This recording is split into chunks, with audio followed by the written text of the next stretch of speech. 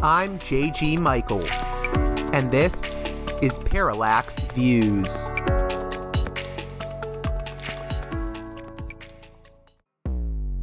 Hello, this is Mike Swanson. In a few moments, you're going to listen to another segment of Parallax Views. But before you do that, let me tell you about my new book, Why the Vietnam War. It's a sequel to my previous book called The War State, which has lots of positive reviews and Amazon's been out for years. But this one is a more detailed case study of how American empire and national security state operate using Vietnam. And I believe it shows also how things work today, how policy is actually made and why. So grab the book on Amazon.com, Why the Vietnam War.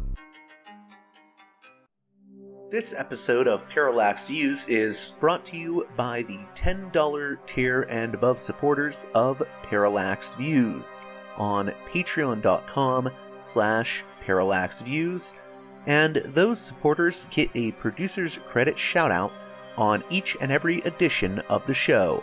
So, producers credit shoutouts to Mark, Arlen, Spartacus, Gunner, Ed, Gratz, James, Mickey, Brian, The War Nerd, The 42 Group, Nick, Emilia, Chase, Chris, Orc, Black Tuna, Nathan, David, Holland, Martin, Stu, Jeffrey, Thomas, Elliot, Colin, Michael, Matthew Ho, Brace, Galen, Chance, Justin, Nick W, and The Mere Project, MEER.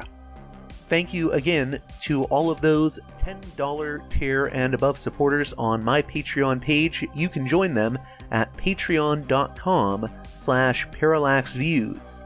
It's those producers credit supporters that can really help this show keep going, and their support is very much appreciated.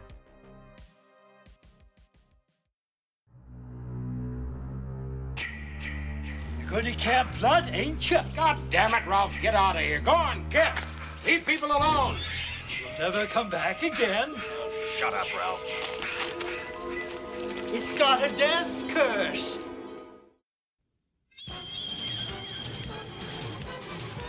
Hey there, Parallax Views listeners. Believe it or not, it's been over a decade since moviegoers have been able to return to Camp Crystal Lake, aka Camp Blood, the stomping grounds of the murderous maniac Jason Voorhees, in theaters. Due to a copyright dispute, the Friday the 13th franchise hasn't been seen on the big screen in a number of years. In recent years, however, dedicated fans of the hockey mask-wearing, machete-wielding Jason Voorhees have stepped up to the plate to fill the Friday the 13th movie void with their very own fan films, some of which, thanks to technology and passion, have a professional sheen that rivals not only other fan films, but arguably even a number of the official entries in the Friday the 13th series. Case in point with Friday the 13th Vengeance and its recently released sequel, Friday the 13th Vengeance Part 2, Bloodlines, both of which you can view right now on YouTube. These two feature-length fan films act as sequels to the fan-favorite Friday the 13th Part 6, Jason Lives, and delve deep into the Voorhees mythos by delving into the character of Jason's father, Elias.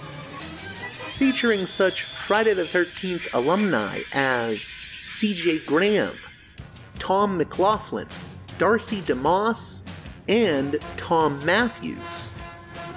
The Friday the 13th Vengeance fan films offer not only the carnage candy that the franchise has become known for, but also a completely new take on the Jason Voorhees saga. Joining us to discuss Friday the 13th Vengeance Part 2 Bloodlines is the film's director, Jason Brooks, who also wrote and starred in the feature as Jason Voorhees. Trust me when I say both of these movies feel like much more than just fan films. And do yourself a favor by watching both on YouTube this Halloween season after hearing our conversation. So, with all that being said, let's get right to it with Jason Brooks, director, writer, and star of Friday the 13th Vengeance Part 2, Bloodlines.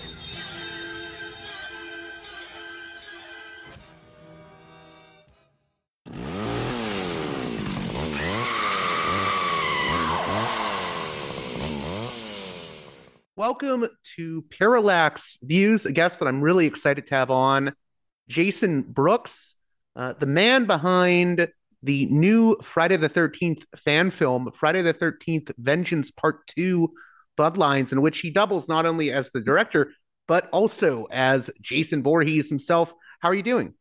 I'm doing good. How are you doing? Very good, very good. And I hesitate to call Vengeance Part 2 a fan film, because I think when people talk about fan films, they're thinking of these movies that came out in like the, I would say like 90s, early 2000s. This looks like a very professional film, and I want to get into how that was achieved. But first, maybe you could tell my listeners a little bit about how Friday the 13th Vengeance 2 came about, because before this, there was obviously Vengeance Part 1, and that even, I think, began as a different movie initially called Mythos. Yeah. So about 4 years ago, a little more maybe, there was a team putting together a film called Friday the 13th Mythos, and directed by Jeremy Brown at the time. And he basically wanted to tell a continuation of Part 6. And I heard about the role, I auditioned for it, and got the part of Jason. And then that was originally meant to be just a kind of a short, maybe 20 to 40-minute story.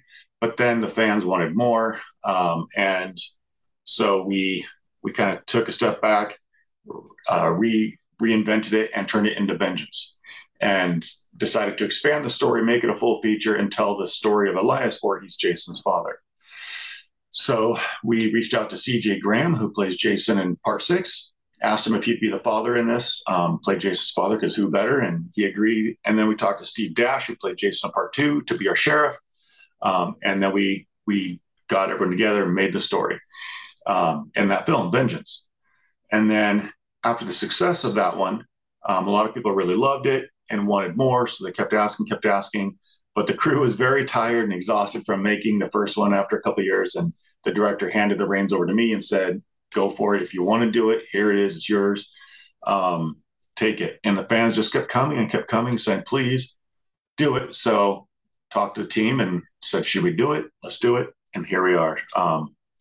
We put the Part 2 together, and just took everything we learned from the first one, took everything, all of our talents, combined them together, and came up with what you see now.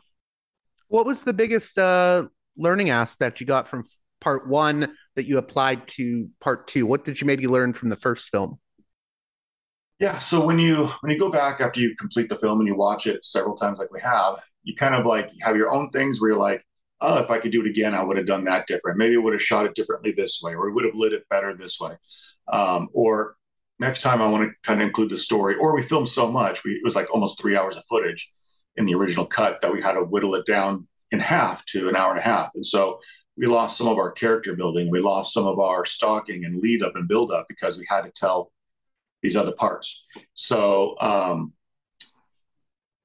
we learned, basically, like, people want more storytelling and character building, and more stalking, more suspense, more build up. And that's one of the key takeaways. And so that was something that I wanted to focus on this time. Get a variety of kills. Don't just show every kill. Get some off screen, get some fun, campy ones, get some serious ones, get some brutal ones, and just have fun with it. So yeah, it's interesting you mentioned that, because I did wonder with the first Vengeance movie if there were like scenes that were on the cutting room floor, especially because like later on in the movie you introduce Diana Prince's character's love interest, played by, I believe, Veronica Ricci, and I was like, oh, was she in it earlier? And I kind of assumed, oh, maybe there was more scenes that were on the cutting room floor. I think Vengeance 2, not as much was left on the cutting room floor. It felt more cohesive in some ways. Yeah, there was quite a bit. So about an hour and a half on the cutting room floor from the first one. We probably could have made 2 movies out of it. So the Veronica Ricci character that you mentioned, she did have more scenes earlier on. She was supposed to be part of that the whole time, but a scheduling conflict made it so that she couldn't be there when we needed her. So we did have the one scene in the very beginning that some people might miss. It goes by so fast, where she's setting up tents for them before they come out, and it goes by so quick. So it's easy to miss. But yeah, so that some of the character building of that whole crew that goes out there, building them up, the Elias stuff, the young girls, there was so much that had to be sacrificed. The story and the relationship between the deputies, a lot had to be left behind, so that we could get kind of the core plot out. So, and then for part 2, we actually had another hour that we cut. There's a lot of other things that happened. The roadblock scene was longer. Some of the intro was longer. We had a longer introduction to that first search and rescue crew. One of our groups actually went through another house altogether, a Louis house, and had some jokes in there. But once we watched it, the pacing fell off, and it felt like we're getting away from our main characters too much. And we were sacrificing story for a couple of laughs, or sacrificing story for a couple of fun kills or something. So we had to really just reel it back in, say, ask what's important, and then chop some stuff that we loved just to make it feel the way it is now.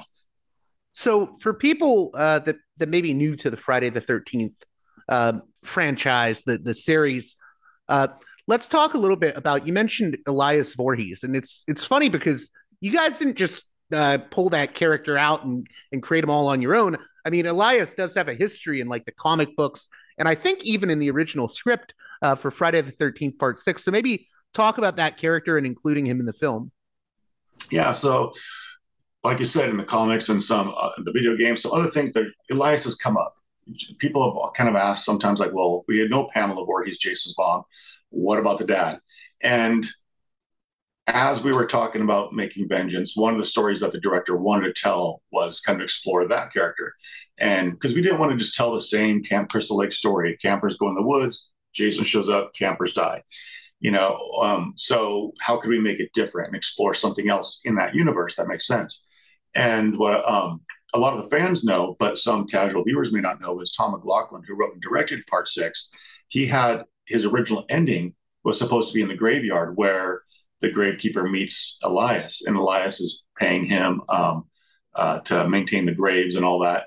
And there's storyboards. You could go look it up on Google or whatever, do a search. You could find those storyboards from the original concept. And we decided, this being a sequel to Part 6, let's take the ending that Tom McLaughlin never was able to make because of the studios, and let's start our film that way. That was the way it was supposed to end. Let's make that our beginning, and carried on there. And we had Tom McLaughlin play the gravekeeper.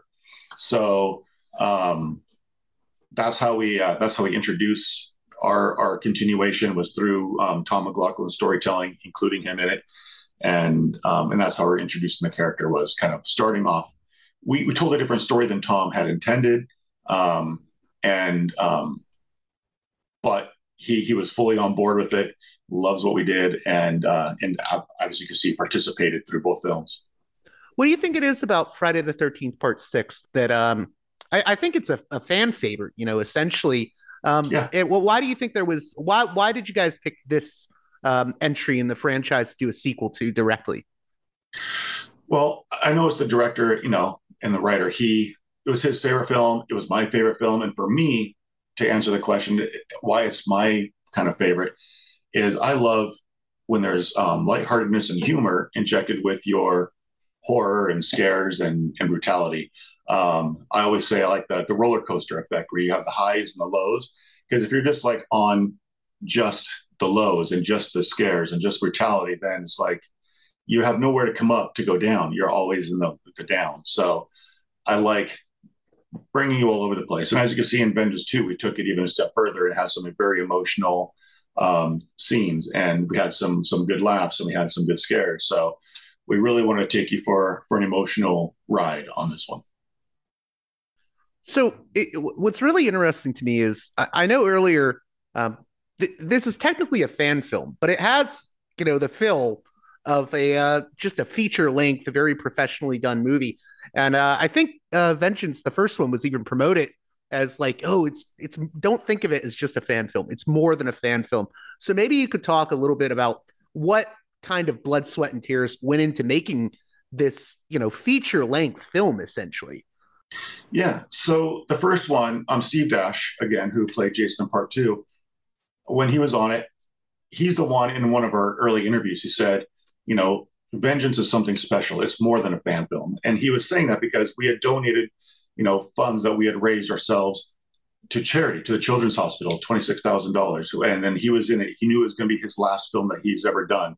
We had CJ, we had him, we had Diana Prince, who's Darcy the Mail Girl. We had Bugsy Hoffa from the video game.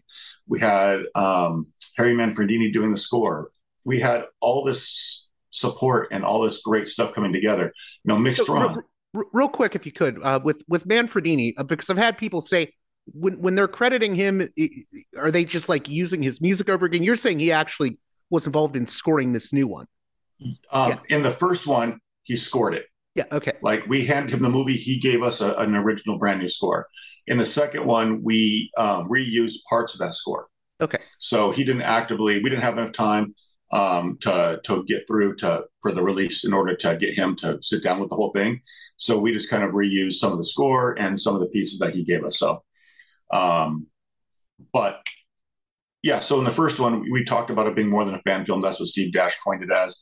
And we have so many people from the franchise and so many people from the film industry in Hollywood who made actual horror movies like Nightmare on Elm Street 3 and 4 and Blade, Leatherface, and Friday the 13th and stuff. And they're all working on this film because we all had this passion. And so that's why there was such that professional level. And then with part two, after the success of part one, we got more talent on board and more people. And we had Cody Newton, who was our DP, a director of photography. He's a brilliant director, but also can be a director of photography. And so all the shots he framed up, it looks amazing.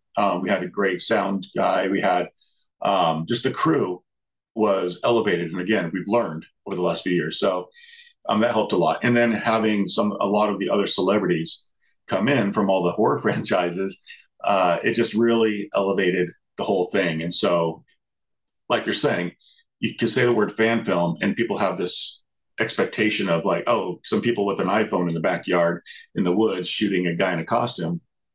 But that's the word we have to use, right?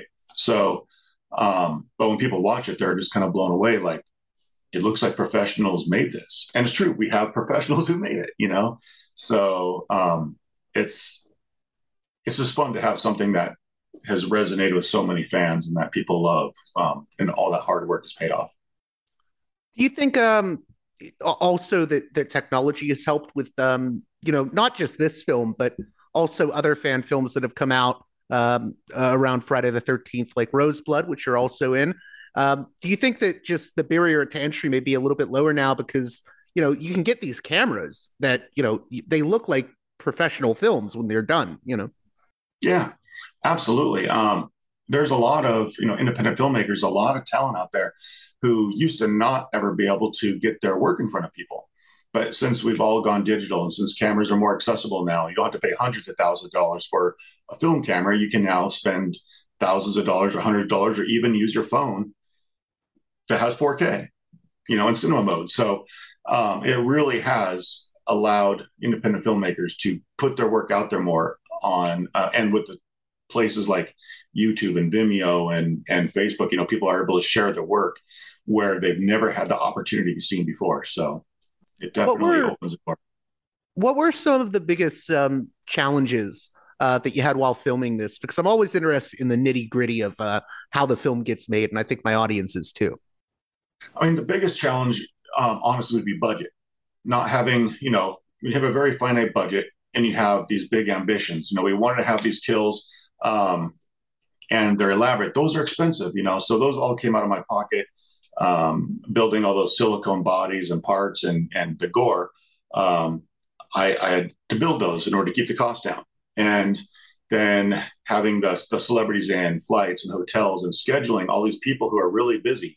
COVID was ending and people are starting to get back to work. Conventions are opening up. They're all starting to get back on the circuit again, getting that all lined up and coordinating, a crew of like 50 people plus the actors and the talent, and getting it all together in a short amount of time with the little bit of money we had. It really was a lot of orchestration.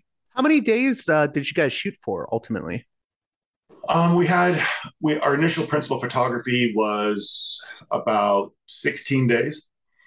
We broke it up into 2-week sections and did about 8 days and 8 days, and with a week in between. And then we had another few days of pickup shots that we knew we couldn't finish during that time frame, so we shot that a couple months later. We put together a rough cut. We kind of sat back and looked at it, asked ourselves and a small test audience, what are we missing? Does it make sense? And so we got some feedback from some people. Hey, I don't know why these characters are there or who they are. And they either hadn't seen the first movie or forgot. And so we're like, okay, that's good news, information to have. We should go back and explain to the audience where we are from the first one, why we're here, what these characters are doing, and kind of put some of that in there. And so we did. We spent another 4 days or so shooting additional shots. So all in all, I'd probably say we shot maybe 22 days. So that's incredible that you guys were able to do that in that span of time and just bring it all together. And also, I really love that you brought in so many different alumni of not just Friday the 13th, but also Halloween. You had Tamara Glynn, who has a great line about, I don't know about Jason, I'm from Haddonfield. But of course, you have Tom Matthews, who is the greatest Tommy Jarvis, Friday the 13th, Part 6. You mentioned CJ Graham. What was it like working with all the different actors and actresses from the horror world, including, I should also mention, Darcy DeMoss, who played Nikki in Friday the 13th 6. They are absolutely fantastic, lovely people. Worked with CJ and Tom McLaughlin from the first film. So I've worked with them a couple times now. And then it's my first time working with a lot of the other ones. But I've met them on when I've been doing the con circuit myself, going around and doing some signings. That's where I met Paul Taylor, who plays Pinhead in Hellraiser Judgment. And then so I talked to him, would you like to be in? And Rob Mello, same thing, Babyface Killer from Happy Death Day, bring him in. Tamara Glynn, met her at a convention. And just, we become friends. And as we're talking, like, what project are you working on? What are you working on? It's like, I'm working on this. It's like, that sounds fun. Do you want to be a part of it? Oh, you even had one of the Ramones in it, Richie Ramone. And Richie Ramone. So Tamara Glynn is best friends with Richie Ramone. And so after she was cast, she called me up and she's like, Richie heard about it. He really wants to be in this. Is there a spot? And like, oh, there's not right now, But I was talking to Alice Cooper and also David Howard Thornton and about being in the film. And Alice Cooper, he was unavailable. He's touring. But then and David Howard Thornton had to go back and shoot some other scenes and was unavailable all of a sudden. So his role opened up and I was like, yeah, I'll put Richie in there. So thankfully we rewrote that whole thing so that it was a band situation and squeezed that in. But yeah, he was amazing also. I think it was really interesting too, having Tom McLaughlin, who wrote Friday the 13th Part 6 in this second movie with a much more expanded role as Walt the Gravekeeper. Was that always intended? Like, did you get what led you to want to include him in more of this? Well, I really liked how he was in the first film, and I liked the dynamic in my mind of Elias basically being somewhat supernatural, but having almost an earth servant, kind of a familiar, if you take the vampire term or whatever. But it's having him do his dirty work for him and do all the research, find Tommy, kidnap the kids, do whatever it is that he needs done. He's going to have somebody do that for him.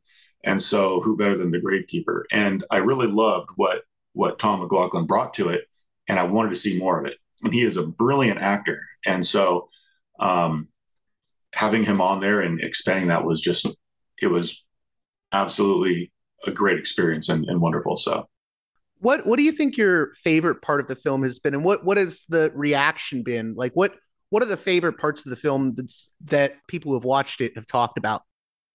The ending comes up a lot. The last half of the film just takes you on that ride, and it's just go, go, go.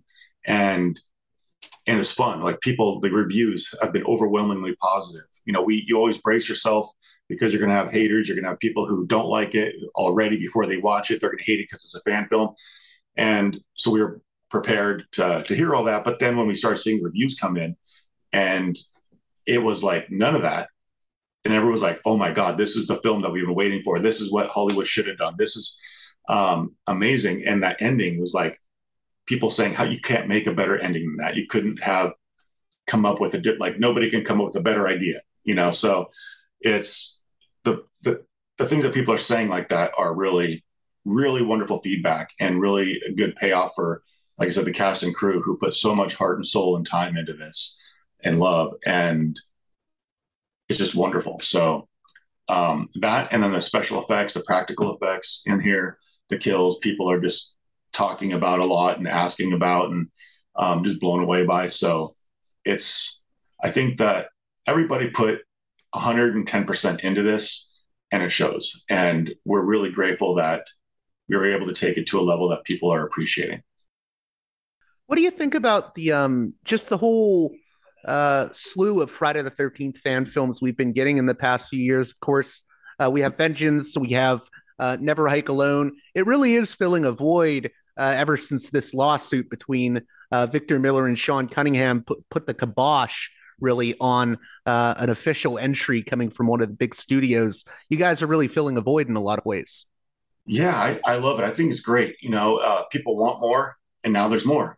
And one of the great things about having so many different fan films is it gets a lot of different stories out there, you know. And I always say, just like with the original franchise, everybody has their favorite. Like you said, part 6 is a fan favorite, but then some people are like, no, I like part 7. Part 7 is brutal, and I love that. And Kane Hodder really tears it up. And other people are like, I don't like anything after 4. I don't want zombie Jason. I don't want fake Jason. You know, so everybody has their favorite.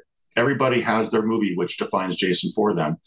And so with the variety of fan films coming out, everybody can have something that they enjoy, and everyone can like something that's there. And it's more content. It's more connection to that world. And so I think it's great. And seeing so much talent being used and so much of that artistic energy going towards this, I think is a really wonderful thing.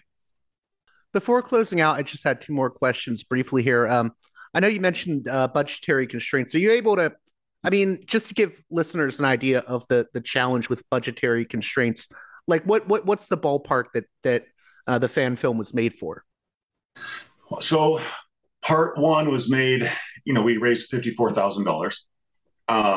And then on this second one, we raised $72,000. But then after the fees, you know, for the Kickstarter and all that stuff come out, you end up with like 64. So making a movie like this on $64,000 is very problematic. A lot comes out of my pocket. A lot comes out of the other team's pockets. A lot of time is donated. So it's not easy. You call in a lot of favors. Right. Last thing I wanted to ask about was in both the first Vengeance and this one, there is numerous amounts of kills and gore and carnage candy. I know the first one you had Joe Castro doing special effects, and he's a very underrated special effects artist. Could you talk about who worked on the special effects for Vengeance 2 and what fans can expect in terms of the carnage candy? Yeah. So yeah, Joe Castro, he did the head rip from the Louis character on the first one. And on this one, for part 2, you know, I do special effects as well. That's kind of where I got some of my start, was doing props, costumes, effects.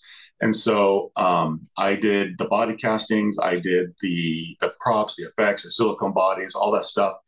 You know, ripping people's spines open, peeling people in half, cutting people in half. We have all kinds of carnage and blood everywhere, ripping limbs off, and just, it's insane. So myself, my partner, Naomi Meacham Miller, who's an amazing, talented effects artist, before we got to filming, we built all these props, all these body parts, all these practical effects.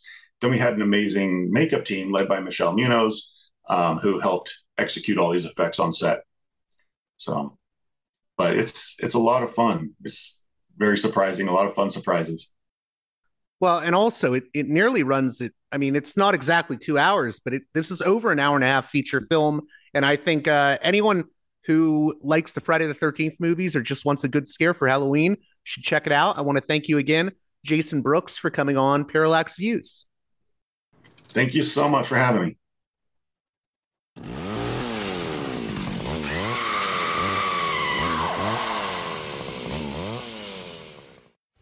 There are worlds inside our minds, worlds of peace and beauty.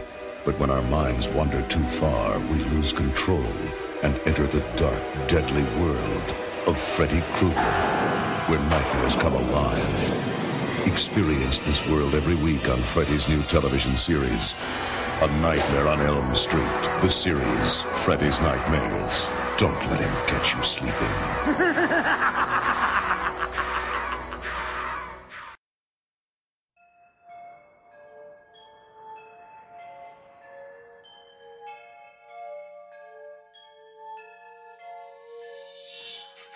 That's right.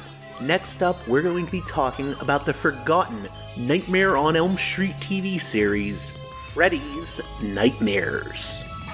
By the late 1980s, Freddy Krueger had become a horror juggernaut who was ubiquitous in popular culture.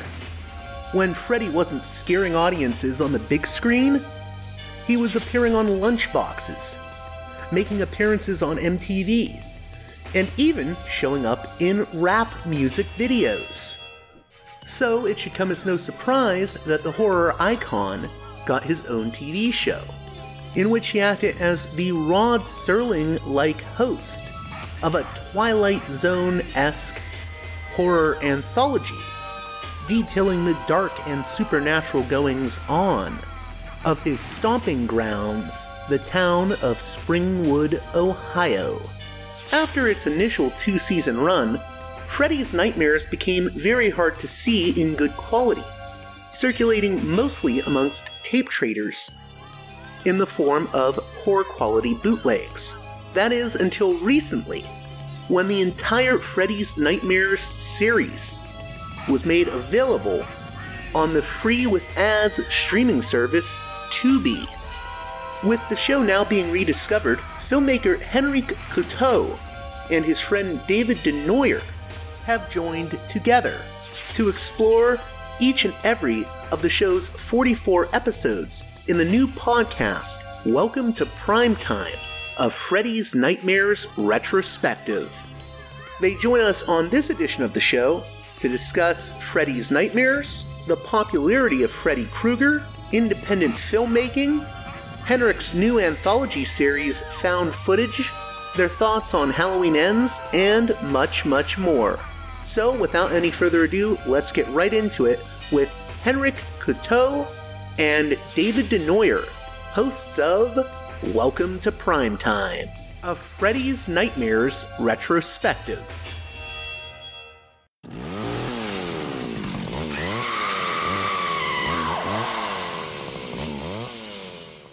Welcome back to Parallax Views, just in time for the spooky season. Halloween is upon us. Henrik Couteau and David DeNoyer. David's a first-time guest. Henrik has been on the show before to talk about his great series that he did for Freddle and Ray, the Boggy Creek TV series. But on this edition of the show, we're going to be talking about Henrik and David's new podcast, Welcome to Primetime, which is all about a show that people, I think, have forgotten, although it's making a comeback now because it's on Tubi, and that show is Freddy's Nightmares. Yes, it's a Nightmare on Elm Street TV series with Freddy Krueger, and I just wanted to ask you guys to start out, first off, how did you guys decide to end up putting this podcast together for a show that's kind of obscure in the realm of anthology horror? Well, I think that's kind of where it came from. The fact that we had only experienced Freddy's Nightmares on, a rare occasion on a Chiller channel or from buying a bootleg at a movie convention, it just kind of always felt like it wasn't available enough to really experience it. My God, those bootlegs were terrible. Oh my! We have a story about that. So Dave bought a bootleg for like a ton of cash, and it was the first time we attempted to watch Freddy's Nightmares. and the picture quality was so bad that we have this joke running gag between us where I say, hey, is he wearing glasses? Because Dave was like, the quality's not that bad. It's really not that bad. And I was like, okay, is that character wearing glasses? You were like, no. And then it cut to a close-up and he was clearly wearing glasses. Like, that's how bad the compression was on it. So that was some of those bootlegs were hideous. And we had not just Freddy's Nightmares either. There were other shows like it was hard finding Friday the 13th series in good condition for a while. My personal favorite was the anthology Monsters. It was sort of a follow-up to Tales from the Dark Side, but you could barely find any good copies of that back in the day. Yeah. No, absolutely. And Freddy's Nightmares was kind of the last bastion of that era that you couldn't really get your hands on easily. So when it hit Screambox, it put it back on our radar because we'd never sat down and watched the entire run. And then it hits Tubi.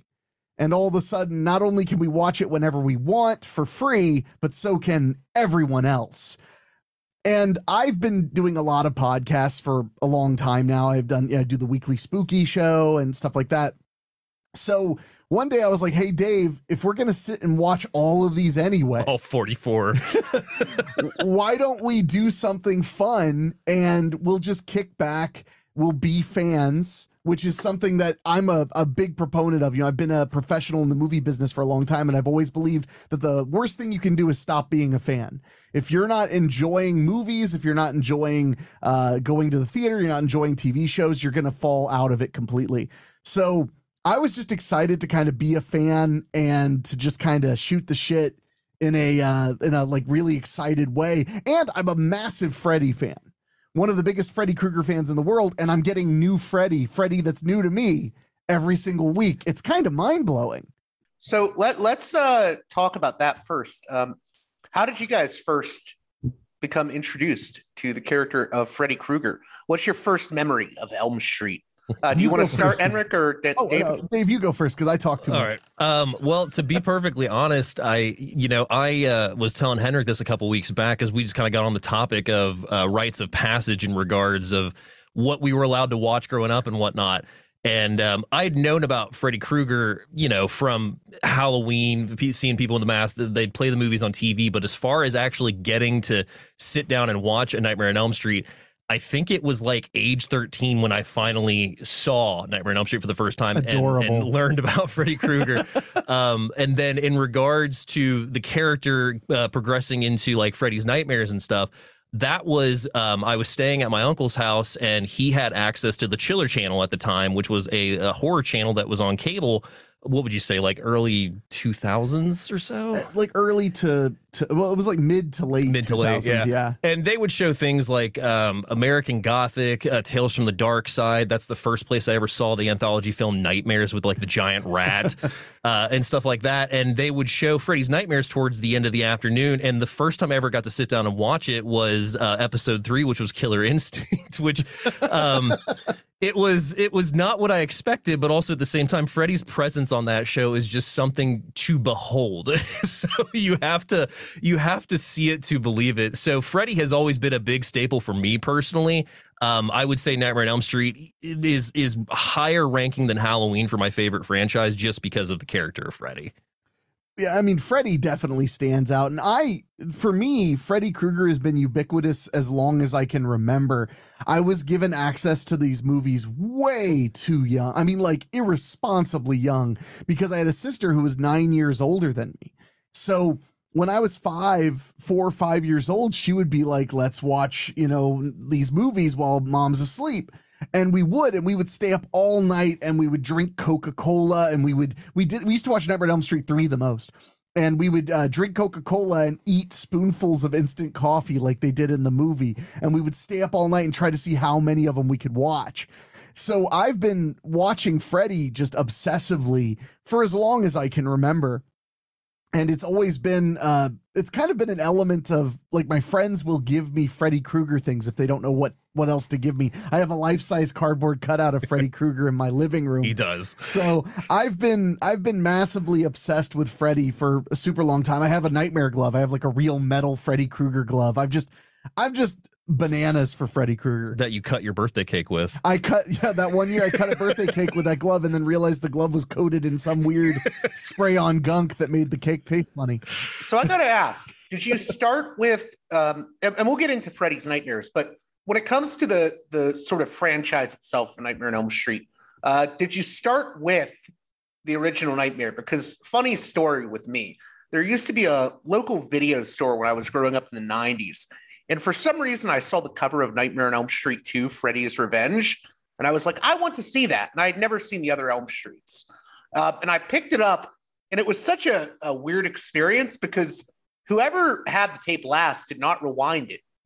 So I start out putting the VHS in. And the first thing I see is that sort of post-climax scene where they're in the bus, and spoiler alert, people who haven't seen it, even though it's been like, 40 years, all I see is a hand coming out of, the Freddy Krueger glove coming out of Mark Patton's his stomach. So, I mean, it's pretty crazy. That was my first experience when it scared the crap out of me. Well, and for me, it was part 3. Part 3 was the original one because that was my older sister's favorite of the series. So that was always the one we started with. And also, as time progressed, because she had the first 5 on VHS, that's why we watched them so much. Because I'm 36, I'm just old enough to remember when VHS was too expensive to own.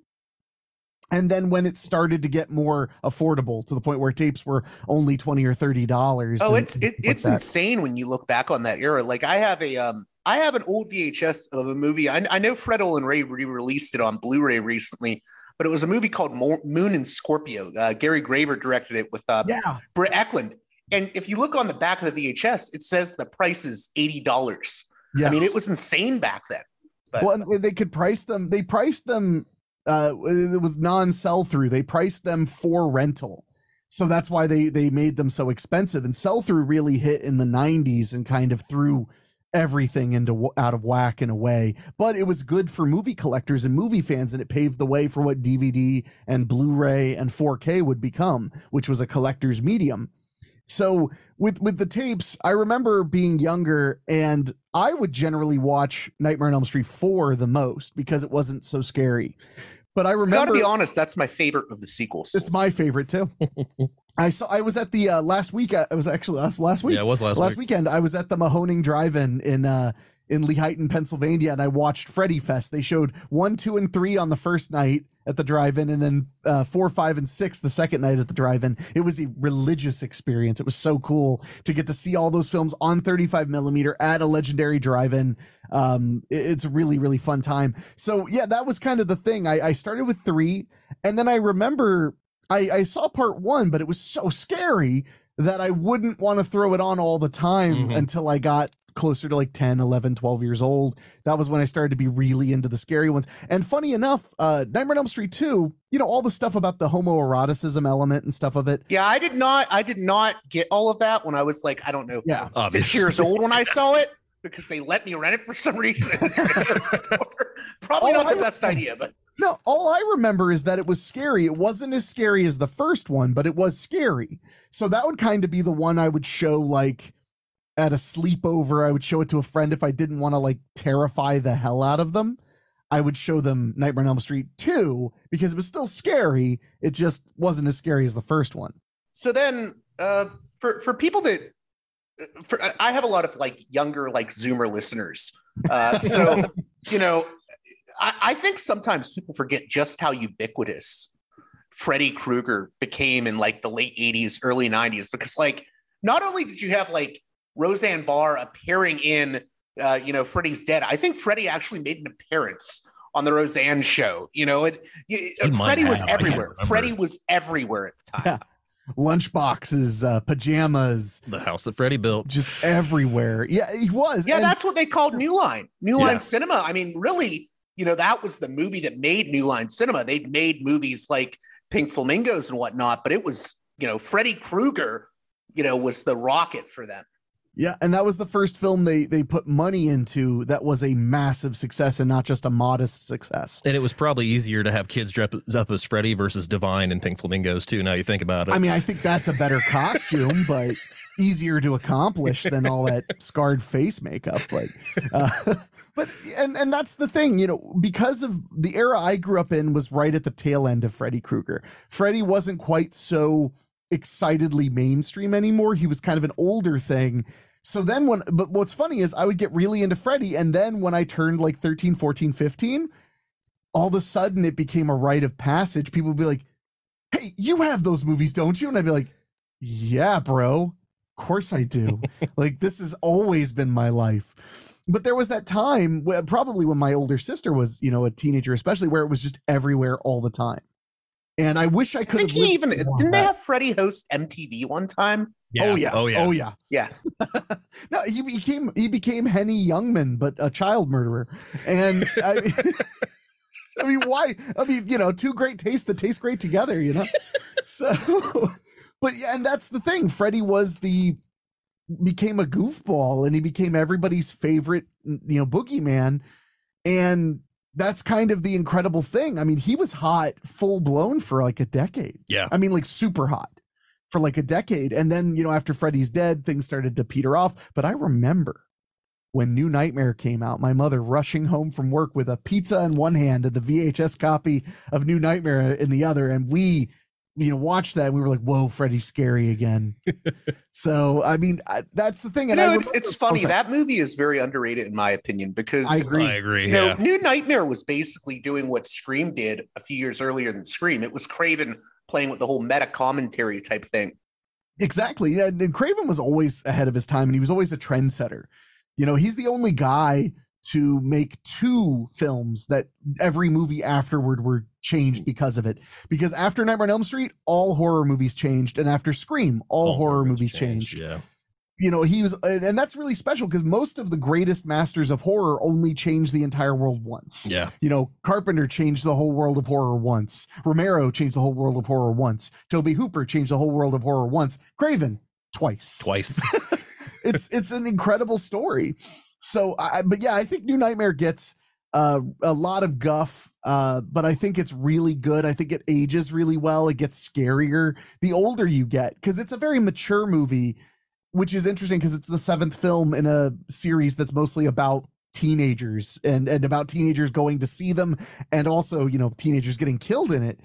But all of a sudden, Craven was feeling much more mature. Yeah. And that's the same thing with Scream. You watch Scream now. Scream is a very mature movie, yet it's a teen movie with like Dawson's Creek looking kids in it. But it was very adult in the themes and stuff like that. Even the original Nightmare on Elm Street, it's very different than other horror movies, right? Because when I watch the original, it feels more like, it doesn't just feel like a slasher movie or anything like that. It actually feels like a very like a dark fairy tale or a dark coming of age story, especially when you consider the original ending, where I guess Craven had initially intended for it to be, you know, Heather Langenkamp and her friends drive off into the fog or whatever. You know, it's a very different movie even for its time. Yeah, it's more like The Exorcist than it is like Friday the 13th. Yeah, I would agree with that. It's much more of like an understated, at first, an understated horror of the mind kind of thing.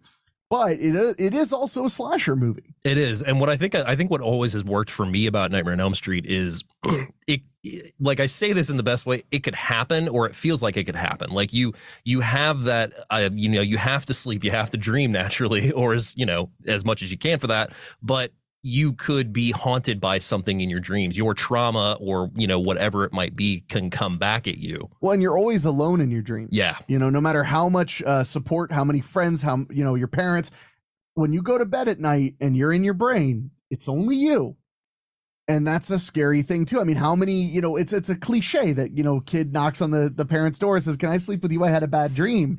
It's a very common thing. But the other thing about Nightmare that I just love, especially watching it now as a person in my 30s, Nightmare on Elm Street is one giant attack on authority. Yeah. Because the entire point of the film is no one will believe her. Even though she's got more evidence than most people would, they just kind of brush her off as just, you know, wanting attention or being mad that her parents are divorcing or whatever it may be. her father is literally the ultimate authority figure. He's her father and he's the chief of police. And no one will listen. No one will listen. And their only job is to protect their children. And they can't even, they think they are. Yeah. But they're not. And I think that's a scary thing, but that's also a really interesting indictment of authority figures. And their idea of protection is putting them in danger, basically, because they're like, you just need some sleep. Yeah, just sleep. That's fine. You just need to get a good night's sleep and you'll feel so much better.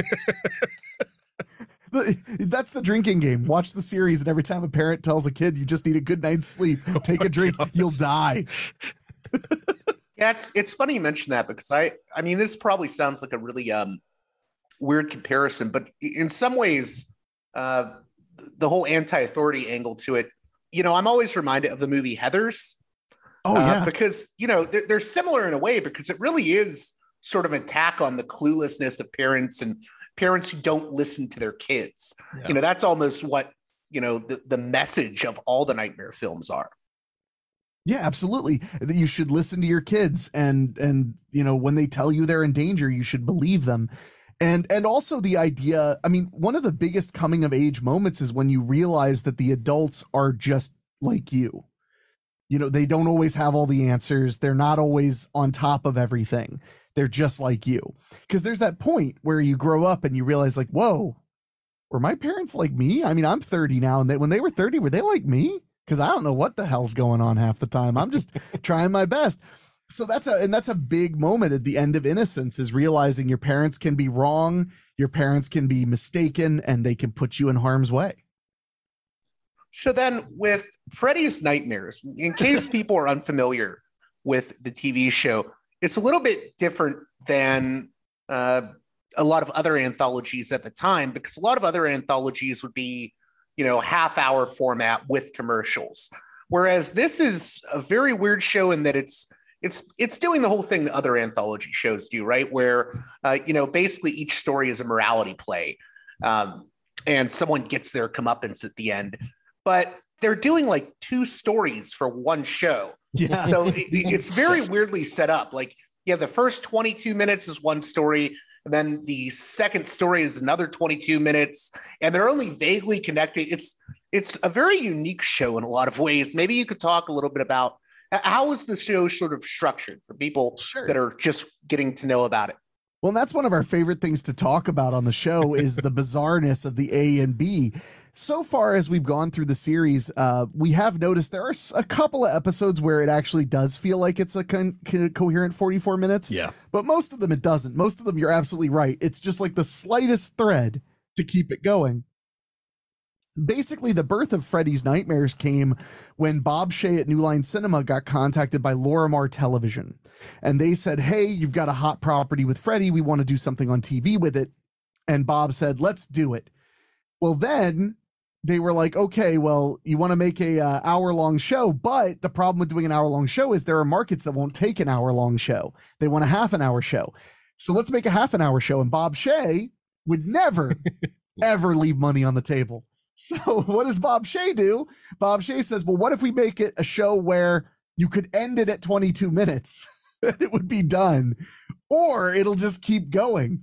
So it makes the second half of the show feel almost like fever dreamishly superfluous. Yeah. It doesn't really matter a lot of the time, although we just finished watching one, because we record quite a bit ahead on the podcast. So we just finished episode 7, My Sister's Keeper, and that one, the audiences...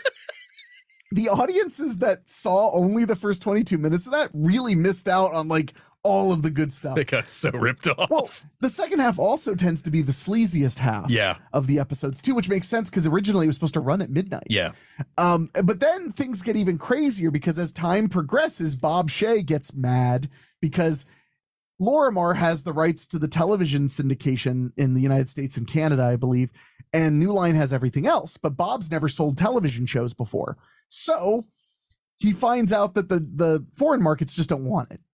So he gives these new marching orders to the writers at Freddy's Nightmares saying, basically, I need you to not only make these episodes 2 standalone stories, but I also need you to make 2-parters that could be edited together to be 180-some minute movie, because he can sell the movies, which are 2 episodes combined of Freddy's Nightmares, to the overseas market. So now you have these writers, these poor writers, who have to make a 44-minute show that is also a 22-minute show, but that can also be combined with another 44-minute show to be an 80-something minute show. It's incredible. I don't know how Gil Adler and them friggin' survived that, honestly. I like it's but I think that's kind of one of the things that keeps the show so odd. Yeah. Is that they have so much structure to deal with, but otherwise they were kind of let loose. Yeah, and you can tell once you get into those B stories sometimes that they kind of just threw ideas at the wall to see what sticked for a lot of the visuals too. Yeah. Or they just saved a really nasty, gory payoff. Yeah, that too. It's interesting too, because for people that don't know, there's only, I would say, I think it's like 7 or 8 episodes that have Freddy within the stories. Most of the show is really like, you know, Freddy is almost like a Rod Serling type host doing a Twilight Zone type thing. Although there is, I guess you could say there is this implication within all the stories that he's sort of puppeteering it, but you're not seeing him puppeteering it. Yeah, he's like a Rod Serling that pops up on location occasionally, but instead of saying like, and they're in a world where blah, blah, blah, he like goes and cuts your fucking brake lines, you know, he cuts the brake lines and then, but he doesn't participate in that the characters see him or whatever. They just kind of implicate that all of these weird nightmarish things are related to him because it's Springwood and Springwood is his home. But they also find really inventive ways, not to interrupt you, but they find inventive ways at times to show that Freddy is behind what's happening. Like I was just watching the episode with Brad Pitt, which I think is like episode 14, season 1. But at one point they show like a little Freddy head on top of a power cable or something. So like they found like weird ways to incorporate him in it without having Robert Englund be in the actual story. Yeah, they definitely move with it. It's like he's not quite a crypt keeper. Yeah. Because he pops up mostly just to say weird one-liners or to kind of give you a hint of where he's going to take things. Like the that episode with what was the Saturday Night Special where it's a video dating service, but the guy walks into the video dating service building and then Freddy rises behind the building like a kaiju, like a giant Godzilla, and then sucks the building into his mouth.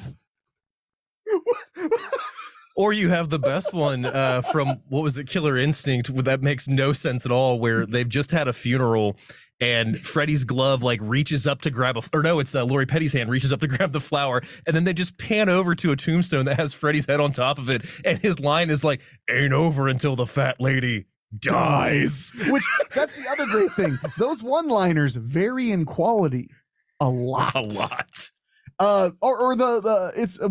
Which one was it? The one where his head's just in the friggin' oven. Come down, Judy Miller, come on down. Judy Miller, come on down. His head's just in the oven.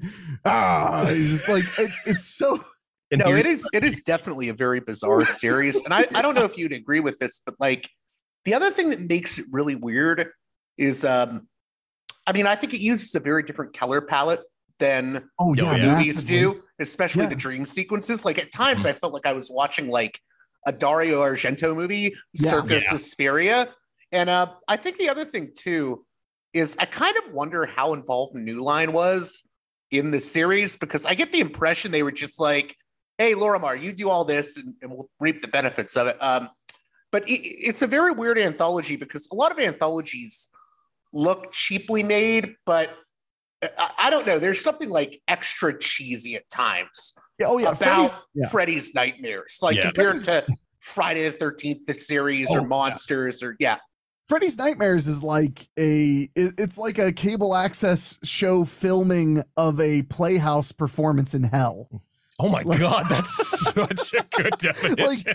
Because they're so weird and so quirky, and they had good talent behind a lot of the episodes, but there was an attitude of like, whatever, you can do whatever you want. Mick Garris even mentioned that when they were doing it, it was like, if you wanted to write one, you could. If you wanted to direct one, you could, as long as you stayed within the schedule and stayed within the budget. They didn't really care.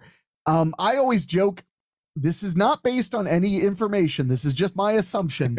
But I think that Lorimar and New Line had to put up half the money each And I think New Line didn't actually put up any money. I think that they just did every episode for whatever Lorimar had to front. Because I've heard of other show business stories where that's happened, not related to New Line, but where two organizations agree to split the cost and then one doesn't actually put the money up. So I mean, that makes me wonder if that's part of why it's so cheap. But they were just pounding it out. I joked in one of the episodes when Bob Shea plays the priest in a funeral scene, and I was like, oh well, this at least proves Bob Shea knew this show existed. Well, and I think too, like we've discussed before, is they knew what they were making. They weren't going and shooting for the moon. Like they were fully aware of the content. They were fully aware of what they were producing for television. Well, and they were told, like, this is for midnight, do whatever you want. Yeah. Well, that's the other thing that's so weird about the show for me, because I mean, I've seen episodes like Love Stinks and the aforementioned Black Tickets with Brad Pitt, and the themes they're dealing with are very like teenage oriented. Mm-hmm. In a weird way, the show almost reminds me of like Are You Afraid of the Dark or Goosebumps, except it's really gory. It's not a kid's show, so it has this like kid show feel at times, especially with the acting at times and the reaction shots. But it's also like gory as all get out. It's very bizarre. You know. A side note: have you seen Night of the Demons 3? Yes, actually, I have. That film is literally an Are You Afraid of the Dark episode, but with tits and blood. Like, watch that with that in mind. Like, the art direction is the same as Are You Afraid of the Dark. It's shot in the same part of Canada as Are You Afraid of the Dark. It has some of the actors from Are You Afraid of the Dark. Yeah, I've been waiting for a Blu-ray release of Night of the Demons 3 for years. I figured at least Canada would get one and we could import it, but so far not. No. Well, hell, we've got 1, 2, and the remake, but no Blu-ray of 3. Come on, people. We need you. Yeah. So far you've covered the first 3 episodes. Are there any favorite episodes that you guys have, or how would you recommend for people that are going to watch this on Tubi after listening to this episode? They're first diving in. Where do you recommend they start? Dave, what do you think? I would say, honestly, because we had a really good discussion on our first episode, because the first episode is the pilot, which has the origin of Freddy. Yeah, it's without a doubt like the best episode. I mean, as far as like for Freddy fans, because it's the actual origin story. But and Toby Hooper directed it. Yes, he did. Yeah. Texas Chainsaw Man himself. Yeah, and he did such a good job with that episode. But I would say, honestly, like watching it in any order you choose isn't really going to matter, to be perfectly honest. Yeah, there's a very, very small degree of continuity. Yeah. Like minute, in that there are occasionally episodes that are sequels to the prior episode. Like My Sister's Keeper is episode 7, and it's a direct sequel to the first episode. Yeah, season 1, episode 1. So, I mean, I would recommend they jump in with episode 1, see Freddy's backstory, see how he started everything, and just kind of go for that. I think that would be the way to do it. And there's an easy way too. If you want to see just the Freddy centric episodes, like we mentioned earlier, there's only 8 of them, and you can find all of them. But of course, the way I would recommend the most would be Freddy's Nightmares is such a bizarre show. Just listen to our podcast while you're driving or whatever, and at the end of it, you'll know whether you want to actually see if we did it justice or not. Because even spoiling those shows, they are so weird and so fever dreamish. No, 100%. Yeah, it's interesting too, because there's some episodes that will call back to previous episodes. Yeah. So there's like one episode with Freddy called Photo Finish. And then, like 10 episodes later, they make a reference to that same episode with like some of the characters, but it's not within the same episode. So it's like, they'll do callbacks like 10 episodes later. It's very strange. Yeah, it's almost like its own, it reminds me of the Marvel Cinematic Universe before that was a thing. Oh yeah, the Freddy CU. And they'll even go back to locations and stuff sometimes and use the same settings. What I love though most about it so far has been that there, Henrik and I have this joke where it's just we can't understand the financial status of the town of Springwood. The economics of Springwood, Ohio in the series make no sense. Like it's a slummy place with like no kids, except the high school is gargantuan. Yeah. And there are mansions everywhere. They've got a university, a medical school. Like it's just that's one of my favorite things to point out is like, because obviously you have to tell a story every week. They just keep building and building. Springwood is this thriving suburban metropolis. And I really want to know where all the rich people work. Oh, and I love the idea that there's certain episodes where people will say like Freddy Krueger and somebody will say like, who? And it's like, you fucking live in Springwood. But then there are other ones where people will be like, oh, Freddy Krueger. Yeah. But for the most part, yeah, people are like, who to what now? The what now? The who, the Fred, to what? It's that's one of the great things. Springwood is whatever is convenient in that episode. Yeah. And also, like, going back to that pilot episode, they make Freddy, they don't draw any lines with him in regards of him being a child murderer, like a vicious, hungry child murderer. Yeah, he's child hungry, and there's no playing around. It's funny. It took broadcast television to be like, oh yeah, he's a pedophile and a murderer.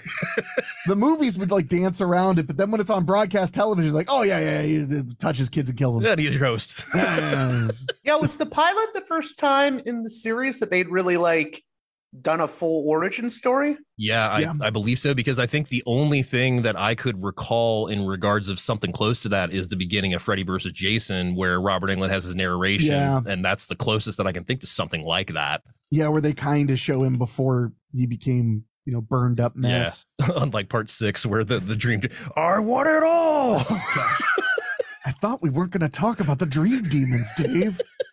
For the record, Freddy's Dead is one of my favorites. One of your favorites out of 7, 8? Come on, that's a cop out. It's got Alice Cooper. That's pretty bold, because I know so many people that bash Freddy's Dead. I don't know. I find it fun. It's like if you had like a Warner Brothers Bugs Bunny cartoon turned into a Freddy Krueger movie.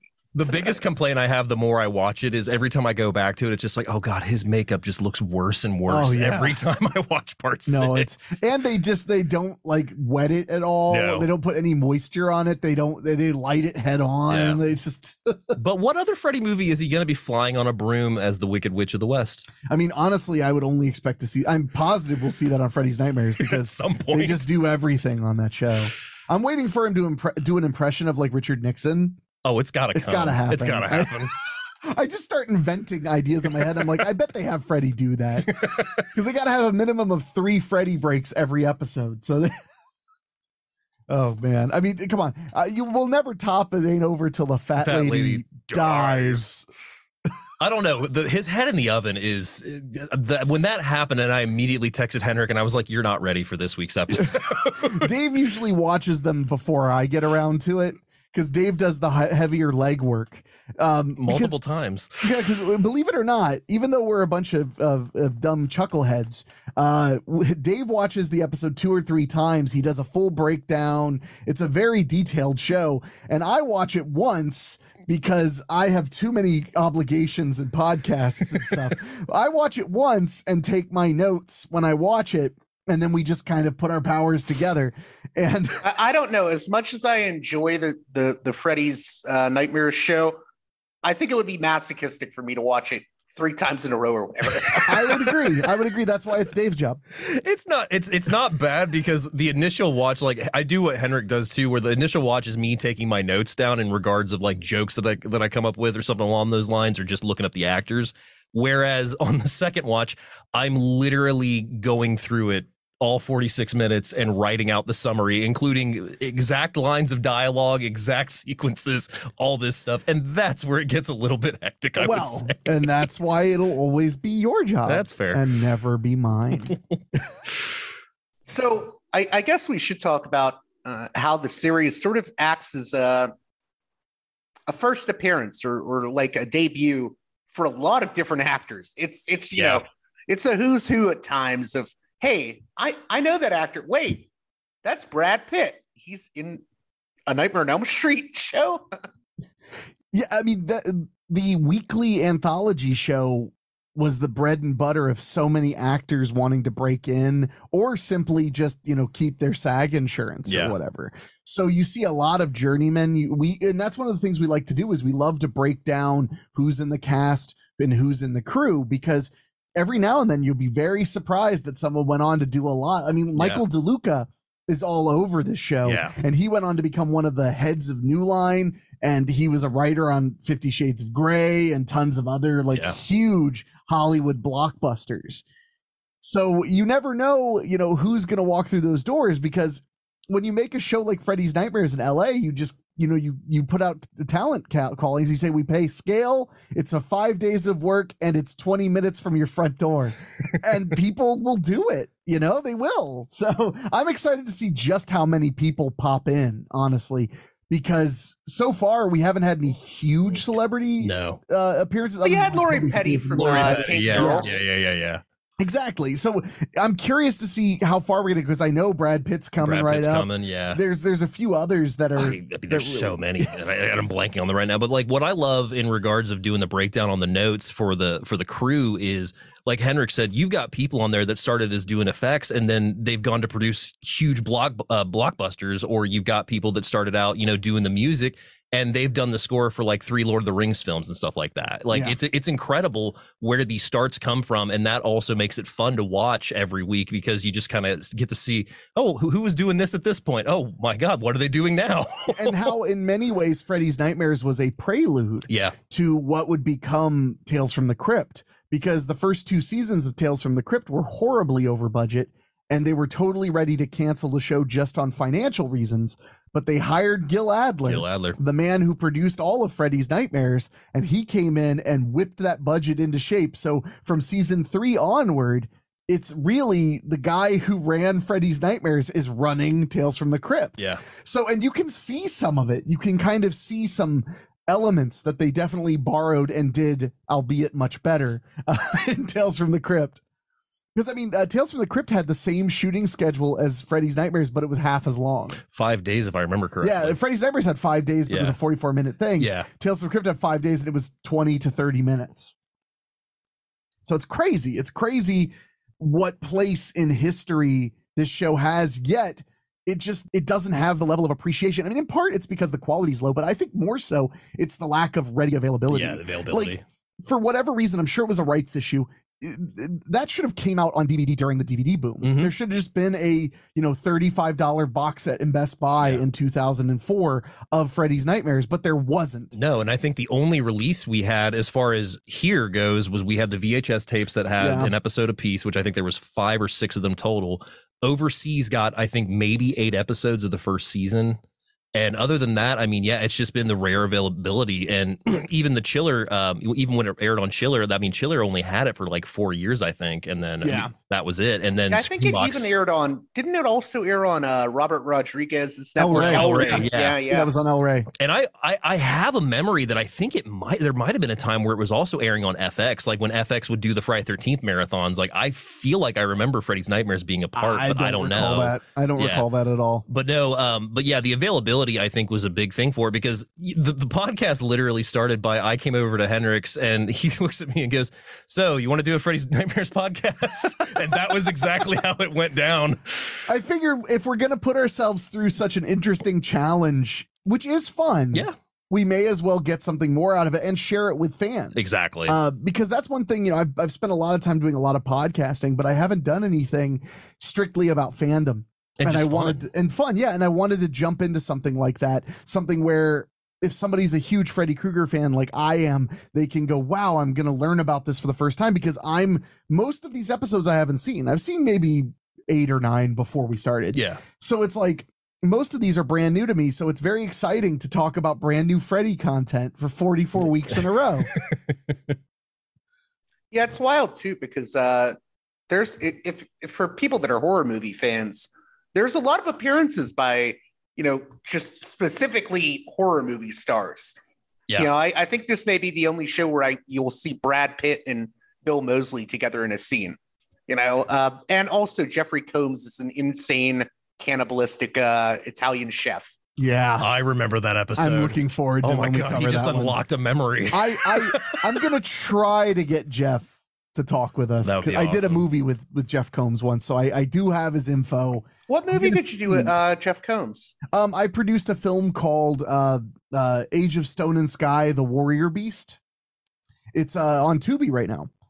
So you search The Warrior Beast. It's a fantasy movie I did, and Jeff Combs is in it. Corey Feldman's in it. It's one of the bigger flicks I've produced, and Jeff Combs was like the coolest dude to work with ever. Super nice. You got Denny's with him. I went, well, yeah. I mean, I didn't want to give up all my secrets, but yeah, Jeff Combs and I went to Denny's. He's a good guy, and we've stayed in touch. So I'm gonna try to maybe see if he would sit down and talk about. I don't know if he would really want to talk about being on Freddy's Nightmares, but I'm gonna ask him. I'll send him a text and be like, "Hey, bro, you know." Hey, bro. I'm not gonna call him bro. he's probably so. I wonder if anyone will like go up to him at a convention and ask about Freddy's Nightmares. It's probably just like, you could have asked me about Reanimator or From Beyond, but you asked about Freddy's. See, what made he and I click as friends right away was I only wanted to ask about Deep Space Nine, and he was pumped to talk about being on Deep Space Nine. So, I mean, I love him and everything else, but Deep Space Nine is the thing. Star Trek Deep Space Nine, that's the thing for me. Although Freddy's Nightmares will be the next thing. Yeah, sure. There we go.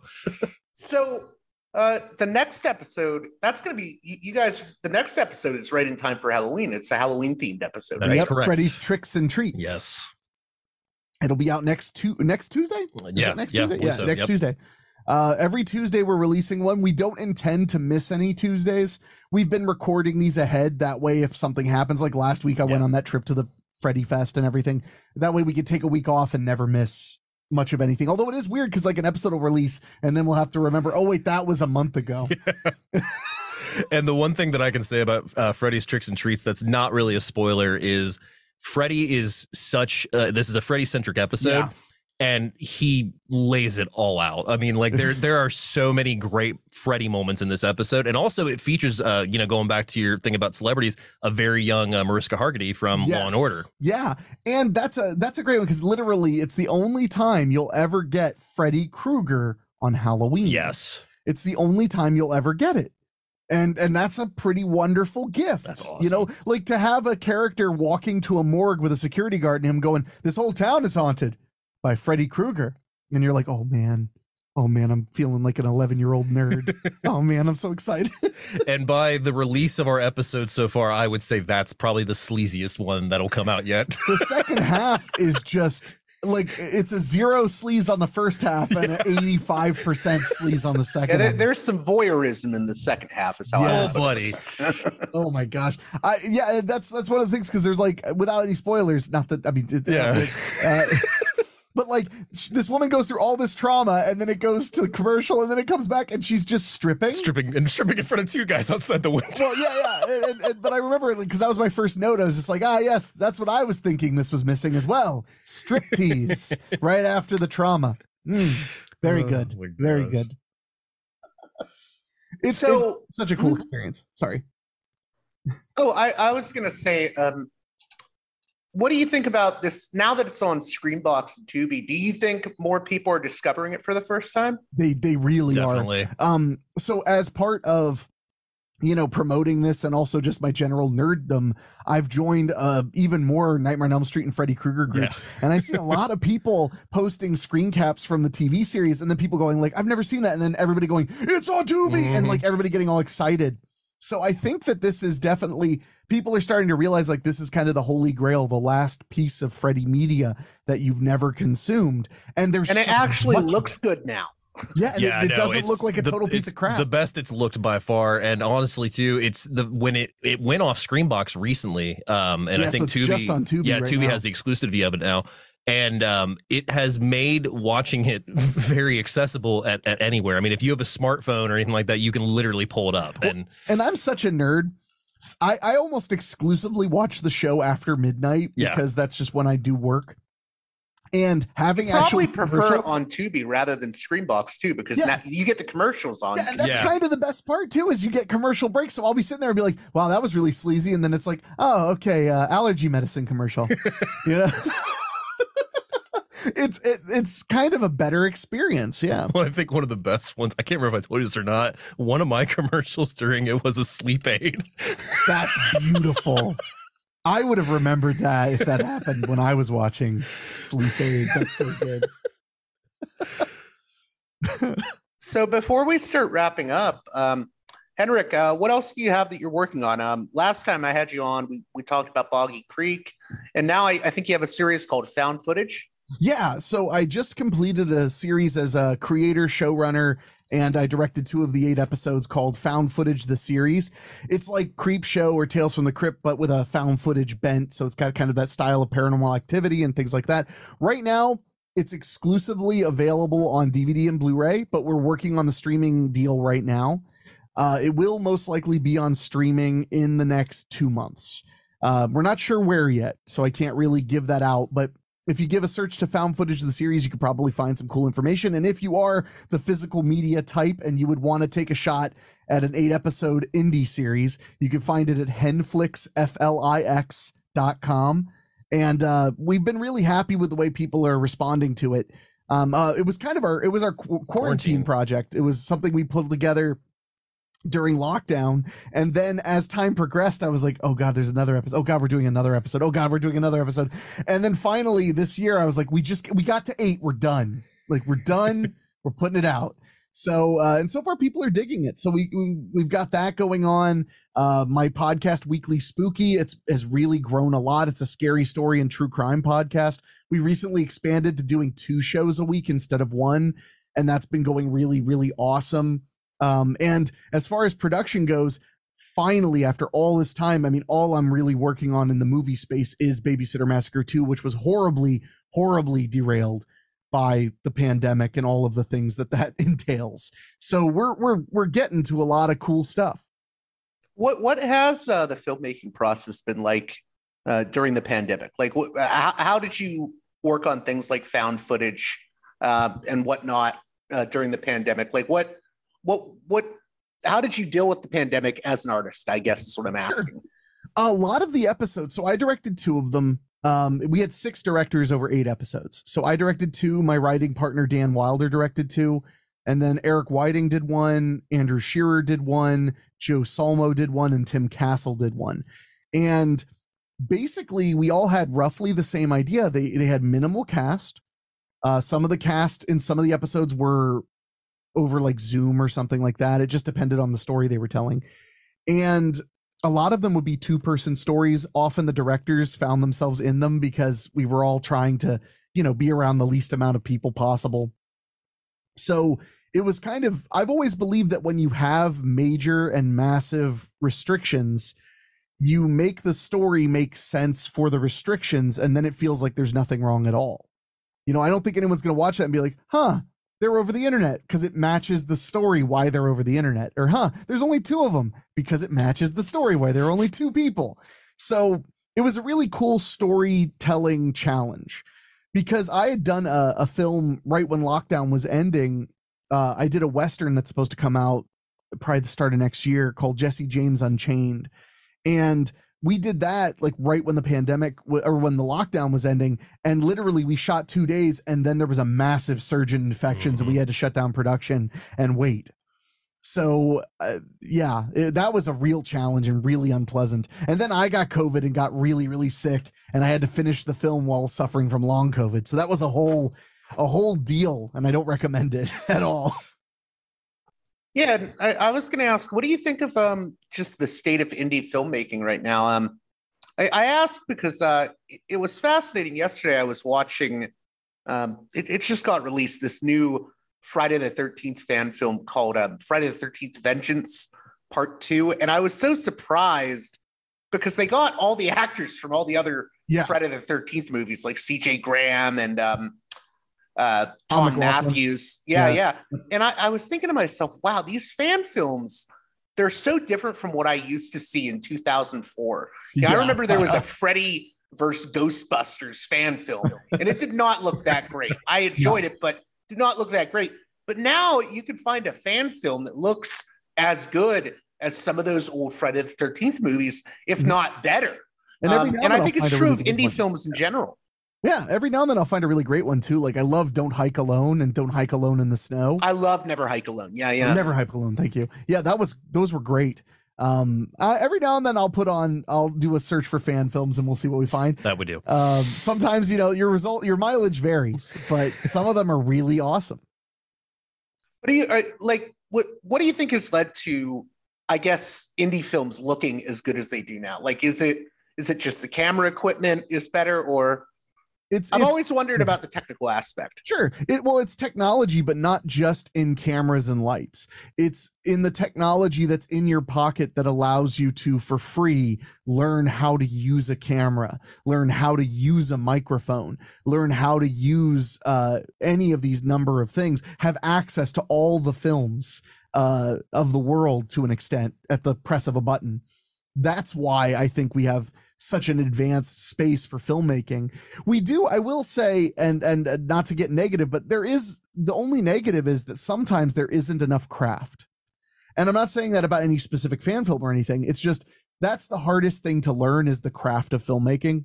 It's funny that you say that because, 2 months ago I had Fred Olen Ray on, and I had actually mentioned you because he speaks very highly of you since you've worked with him before. And he said, he said the same thing. A lot of people today don't know craft, or they think they can just make a movie without having any idea of the components that have to come together for a movie to work.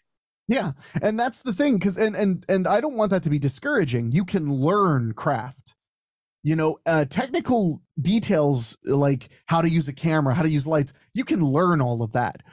Being an inherently strong storyteller is harder to learn. So if you have a story to tell and you want to tell it, figuring out how to point a camera, figuring out how to frame a shot, figuring out how to set a light up, figuring out how to get good sound, you can learn all of it.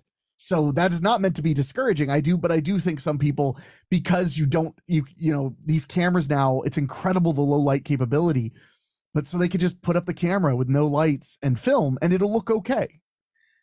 But it won't look like a movie in the way we understand it. So, but there are examples where they've done a really good job. Like I like Bodies, Mm-hmm. where half the film is just them with their cell phone flashlights. It looks awesome, super good. But I think that they had really good craft behind it. So yeah, I think that that's the case, but I also think that it's just a matter of experience and care. So, if somebody's making a fan film, I can't imagine that they've made, especially fan films, I can't imagine they've made like 30 of them. So I'd like to see their 5th or 6th movie. I bet you their craft will progress massively, and I'll be very impressed. I want to get back to Freddy's Nightmares, but since you mentioned it, I have to see Bodies. I believe that's is that one of the new A24 films? Yes. Yeah. I was going to ask, I'm just curious what you think about it, because I know you love the horror genre. What do you think about this whole debate people are having, I guess, about elevated horror? I knew that was going to be the question. I knew that was going to be the question. And David, I'd love your thoughts on it too. Oh no, Dave, leave. No, Dave, you start. All right. Here's the shovel. The best way that I can say this is what Joe Bob Briggs said. I think it was on his last special. Yeah. It was that horror isn't. There's no indication of elevated horror in exactly of what that definition means, because it's still horror. And I think, as much as I love films like The Witch and Midsommar and Hereditary, I mean, all A24 films, if I remember correctly, too, they're just horror films. While they feel special in regards to their storytelling, nothing about them, to me, makes it seem like elevated horror really is a thing, because they're all just stories that we're used to, but they're told in a different way. And what I love most about those films is that they aren't really quick on tension. They're slow building on a lot of it. And I kind of like that dread build, but also we can argue that they're not fun films in regards of that dread. And that's kind of what I like, the return to horror on those. But as far as elevated horror goes, it's all horror to me. I don't really see a big difference with it personally. And for me, I mean, I have never had a problem with those films. Mm-hmm. Like, I didn't like Midsommar that much, but that's just me. Yeah. For me, it's not the films themselves. I kind of don't like the label elevated horror. No, I agree. Because it's very ambiguous. And I don't know, someone said to me, oh, well, it's like horror movies with metaphors. And I'm like, yeah, but a lot of horror movies have metaphors in them. Yeah. You The know? most, yeah, that's why it's annoying, because it's saying elevated horror to the most subversive genre of film that's ever existed. Yeah. I said to someone recently, subversive. I don't know, elevated horror for me, you can go all the way back to like Carnival of Souls. Yeah. Movies like that. Yeah. People, because subtext works really well in horror, because fear is such a normal part of existence, and it's such a normal thing to ignore and not face because it's unpleasant. So I mean, I think Joe Bob was right when he said elevated horror is just what people who don't normally like horror movies call horror movies they like. Yeah. I'm going to go with that. I'm going to go with JB on this one. I think he nailed it pretty well. I think that the people who say elevated horror in a sneering way, I think they're just feeling a little insulted, because lots of their favorite horror films are very heady. Yeah. And the thing that I personally don't like about the labeling of it is you're making a click for yourself. Almost, it's kind of like you're like, oh well, I'm the elevated horror fan. Is what it comes off to me as. I've only met one person like that, and that was at your house. I think I know exactly who you're talking about. It was at your birthday party. Yep, I know exactly who you're talking about. Yeah, I was going to say I'll leave it at we'll cut the elevated horror part of the conversation off after this. But for me, it just comes off as like the label itself. There's like, I mean, this may not be the right word for it, but there's like, I find it like weirdly classist. Like, this is for the like highbrow people that go to art school, which I like art house type cinema too, but. I don't know. I just don't like the snootiness, I guess. Yeah. Well, I couldn't be more anti-snooty. I mean, I will fight to the death and defend to the death. Boo Medea Halloween, because I love Medea. I really do. I find those movies incredibly amusing, incredibly entertaining. And I don't care if people don't think they're good. I love them. So yeah, I have no qualms about defending anything I like, whether people think it's lowbrow or highbrow. And there's lots of great highbrow stuff. And most of the A24 output's been really good. Yeah. Really solid storytelling, really great filmmaking, and really risk-taking release strategies to get those in front of so many people. And I love that. I love that they're not assuming their audience is stupid. That's a great sign for horror. So real quick with regards to Freddy's Nightmares, I guess, what do you think the legacy of not just Freddy's Nightmares, but also just Freddy Krueger in general is within pop culture? Like, let's talk a little bit about that. And, do you think we're ever going to see another Nightmare on Elm Street movie? What do you think, Dave? I know Jason Blum just came out and said, I can get anyone to come back.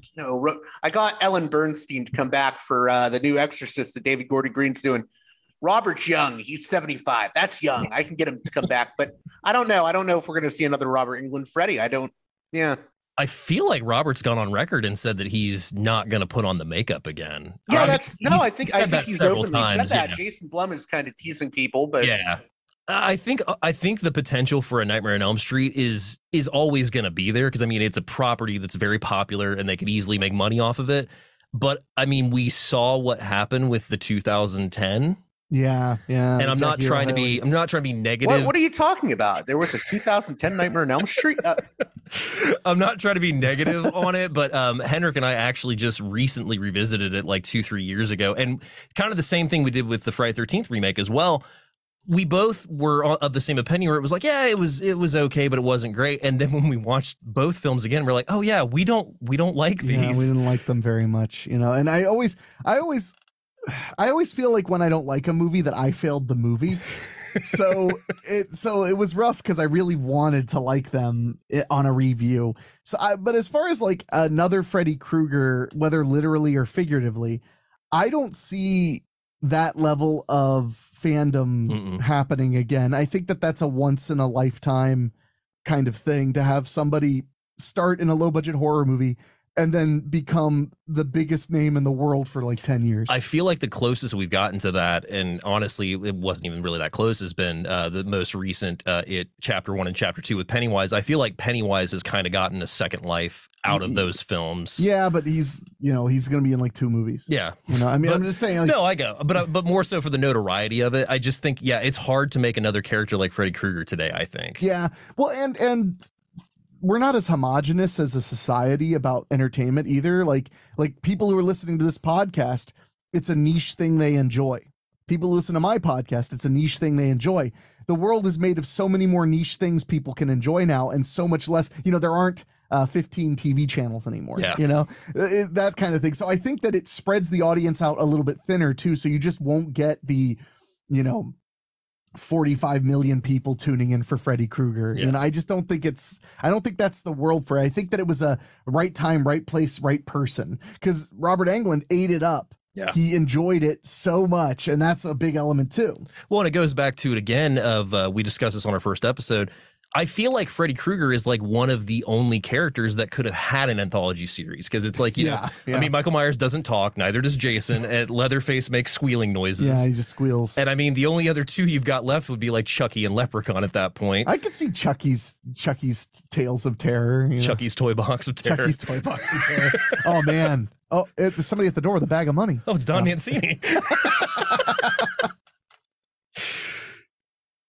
It's interesting in that regard. I'm curious, since you mentioned it earlier, the Freddy Krueger character, he is like this child murderer.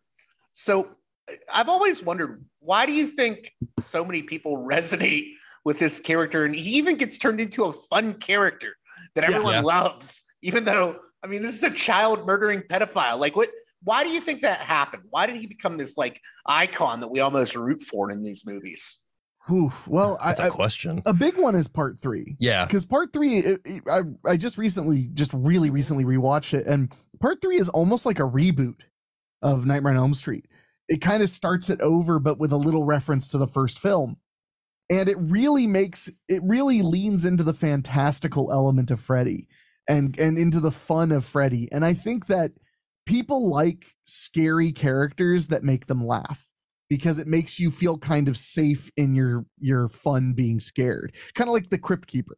He's a very scary looking puppet, but John Cassier's voice and the writing, it makes you chuckle, because there's another guy that the Crypt Keeper was massively marketed, massively merchandised. Everyone seemed to love him. Both had albums. They both, oh my God. Well, Freddy's Greatest Hits versus Tales from the Crypt, Have Yourself a Scary Little Christmas. Woo! Woo!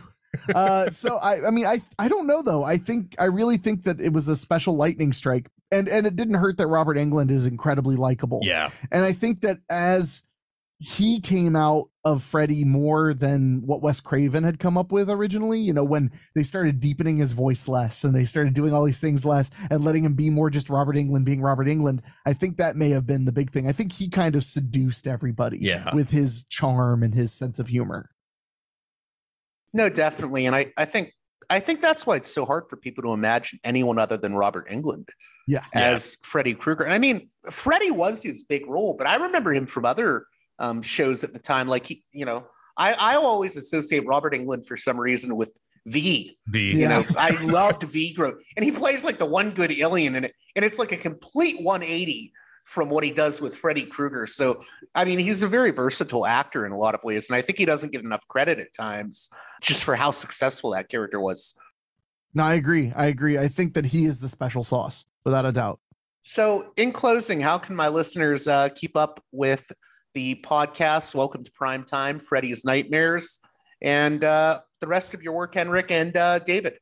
Well, believe it or not, they can find our show by going to freddysnightmares.com, because no one owned it, so I bought it. So if they go to freddysnightmares.com, they can subscribe there, or they can subscribe on their favorite podcasting app. Just search either Welcome to Primetime or Freddy's Nightmares, and you'll find us right away.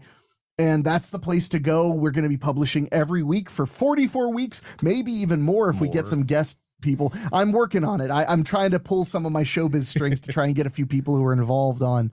But so that's where you can get Freddy's Nightmares, the podcast of ours. You know who I would love to hear from, to be honest, is I don't even know if he does interviews, though, is I think Kevin Yeager did the makeup effects for it. Yeah. He did Freddy's makeup on And that show. I can tell you, Kevin Yeager has recently just appeared on Gil Adler is doing a podcast with Al Katz called the How Not to Make a Movie podcast. And they had Kevin Yeager, John Cassier, and both of them on for an episode recently. So yeah, he's definitely doing interviews. We're gonna try to. For people that don't know, Kevin did the Crypt Keeper. He worked on Child's Play. So they had some like real great talent involved with the show. Absolutely. So we're gonna try and see if we can pull those strings. I would love to. So and as far as everything else that I'm working on, you could check out my website, which is incrediblyhandsome.com. Another web address that I had to own the moment I realized nobody else had it. You can grab my name from the show notes and search me on Tubi and find a ton of films that I've directed available to watch for free with commercials. And And also, we should know you don't just do horror movies. Like I have a lot of listeners that aren't as into the horror movies as I am, but you've done stuff like Depression the movie and different quirky comedies too. Yeah, right? I have comedies, dramas, westerns, family-friendly fare. I've done a whole lot of stuff. So, and it's almost all of it's on Tubi right now. So if you just punch my name in, my name is unusual enough, you'll find my stuff right away. Yeah. I should ask too before you go. What's your thoughts on Tubi generally? Because I know a lot of filmmakers that are a lot of independent filmmakers that say, yeah, they've treated me well when I've had like movies released on there.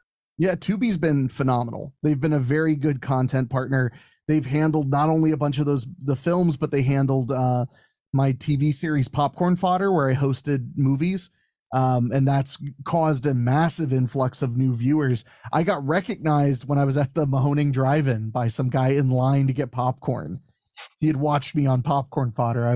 That's how you know you've made it. It was very awesome. So Tubi's been truly a blessing. Truly. So Dave, what were you going to say? You can find me on Instagram at David's Watching Movies Again, and that's basically where I post all my nerd stuff that Henrik and I do. Yeah, Dave is the nerd of the hour.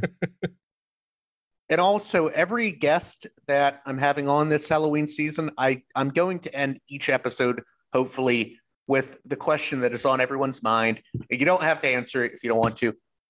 Halloween ends. Thumbs up, thumbs down. 2 thumbs up. I just saw it for a second time yesterday. I loved it. I'm seeing it a second time this weekend, and I'm waiting on my novelization. Yeah, I loved it so much. Okay, and thank you again, Henrik and David, for coming on Parallax Views. Everyone check out Welcome to Primetime, a retrospective of Freddy's Nightmares. Thank you so much for having us, man.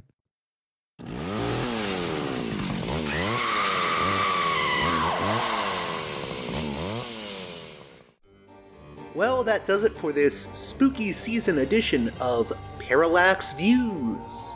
I hope you enjoyed my conversations with Jason Brooks on Friday the 13th Vengeance Part 2 Bloodlines, a brand new Friday the 13th fan film that you can watch on YouTube. And of course, my conversation with Henrik Couteau and David Denoyer of Welcome to Primetime, a Freddy's Nightmares retrospective podcast. As always, if you appreciate the work here I do at Parallax Views, please consider supporting me on Patreon at patreon.com/parallaxviews. One more time, that's patreon.com/parallaxviews. And with that being said,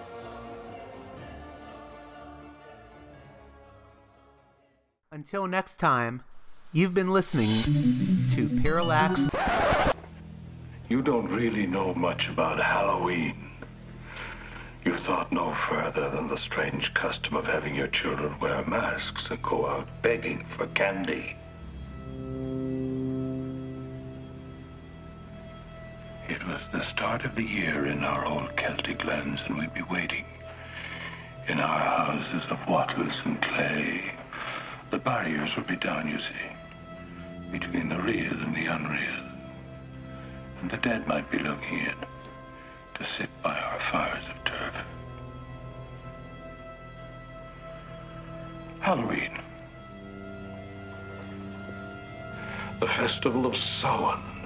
The last great one took place 3,000 years ago when the hills ran red.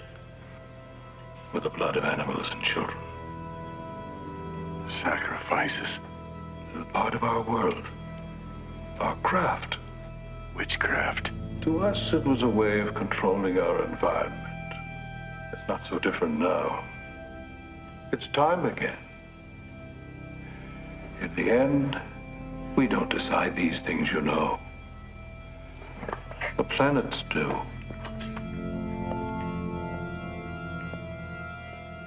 They're in alignment, and it's time again. The world's going to change tonight, Doctor. I'm glad you'll be able to watch it.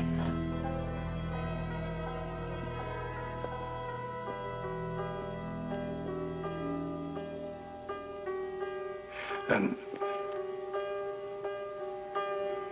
happy Halloween.